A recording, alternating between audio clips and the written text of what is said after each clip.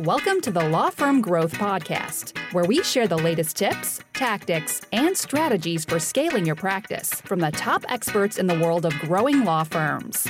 Are you ready to take your practice to the next level? Let's get started.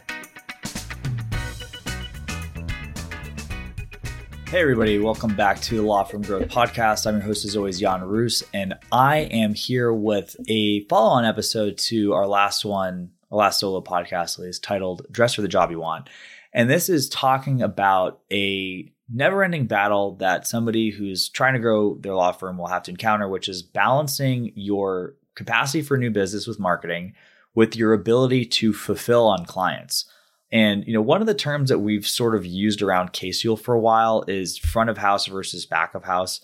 So I kind of consider a lot of the stuff around marketing to be kind of the front of house stuff, and then the part of stuff in terms of fulfillment like back of house. This is from the restaurant world. If you guys aren't familiar with those terms, basically wait staff, greeters, et cetera, versus, your guys back in the kitchen, right? Your kitchen is cooking up legal work. So that's kind of how we kind of consider the back of house stuff. But again, as we're going to go over in this episode, you need to have a command of both if you want to be able to fulfill on things. It's probably the most relevant at the first step, but we're going to get into that for a while.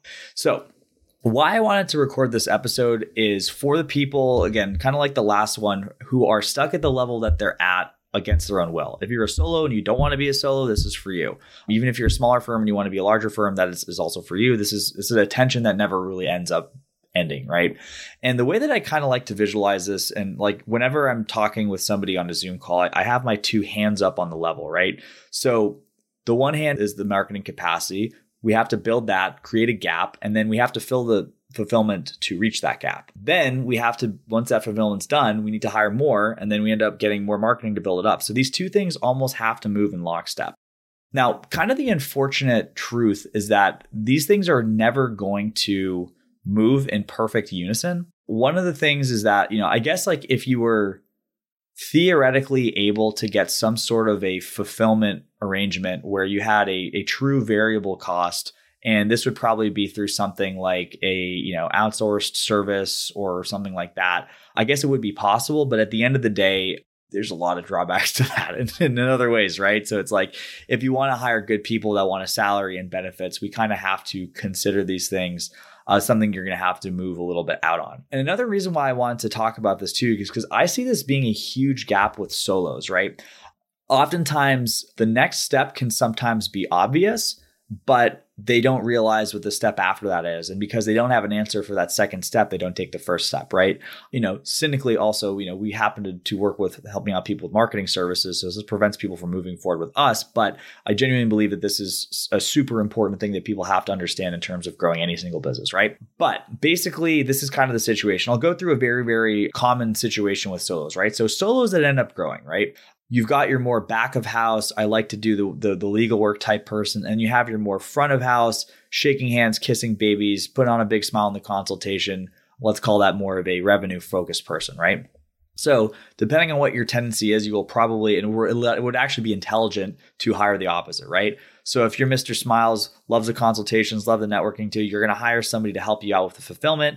And then if you're somebody who's more of like, I enjoy the back office stuff, then you might actually have somebody who's an intake professional or a marketing company that can take some of that stuff off your load, or, minimize your involvement with the process so you can focus on doing more of the back house stuff. That's step one. Step two is that once you end up having that capacity filled, you have to go get more. So whatever you did that last time, you have to now do the other side, right? So if you had the back of house hire, now you have to get some more marketing capacity. If you had the marketing capacity and you filled up your fulfillment, maybe you're the person who's Mr. Networking, and now you have, as much as you can fill in terms of the calendars for your people, and you want to keep growing. Well, now you got to find more capacity.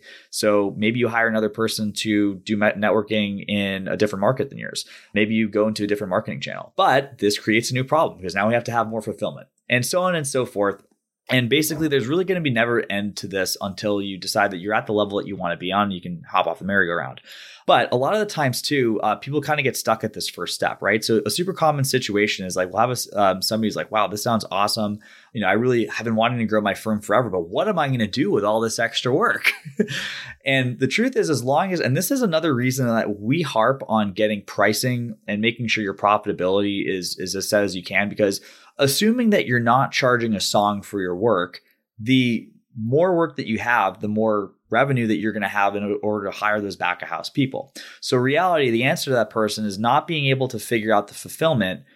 Once you have the stuff, you might have to suffer for a little bit doing this on your own, but as soon as you have that money, you get the arrangement in place with the other person who can fulfill. Now, I want to take a quick step back and talk about the way that you end up fulfilling things needs to be something that you can trust to be repeatable.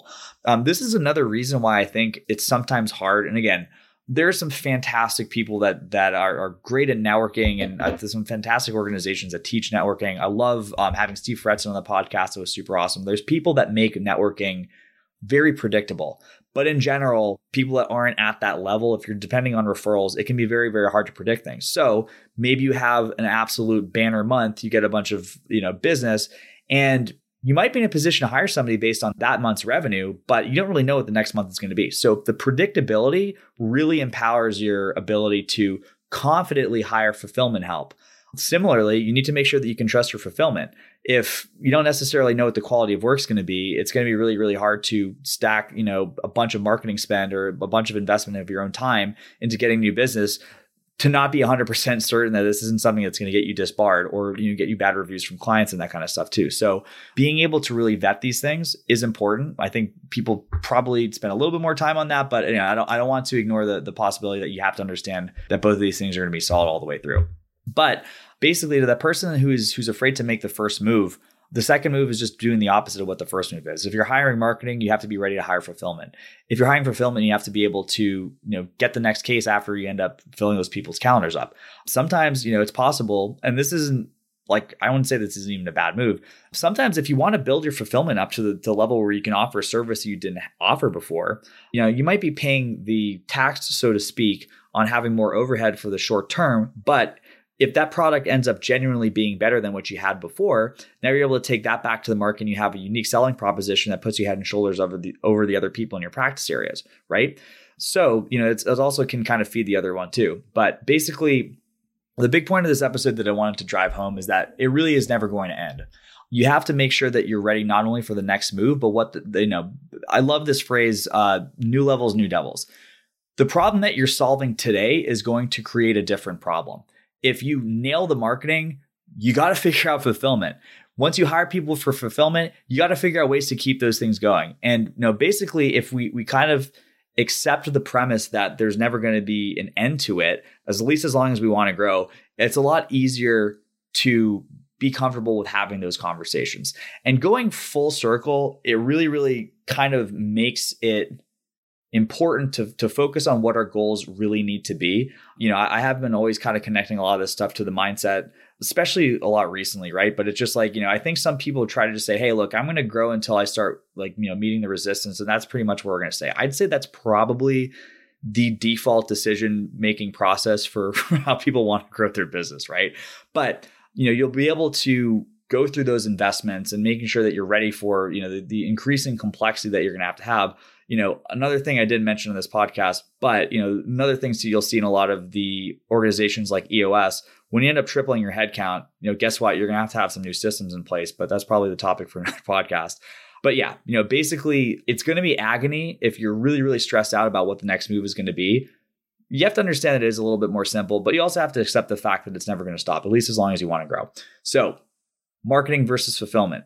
It is always going to be a game of catch up from one or the other. Be okay with it. Be comfortable with it. As long as you want to grow, it's going to have challenges to face, but I'm sure you can make it through as long as, it is really something that you want.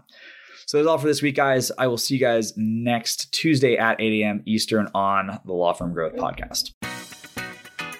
Thank you for listening to the Law Firm Growth Podcast. For show notes, free resources, and more, head on over to casefuel.com/podcast. Looking forward to catching up on the next episode.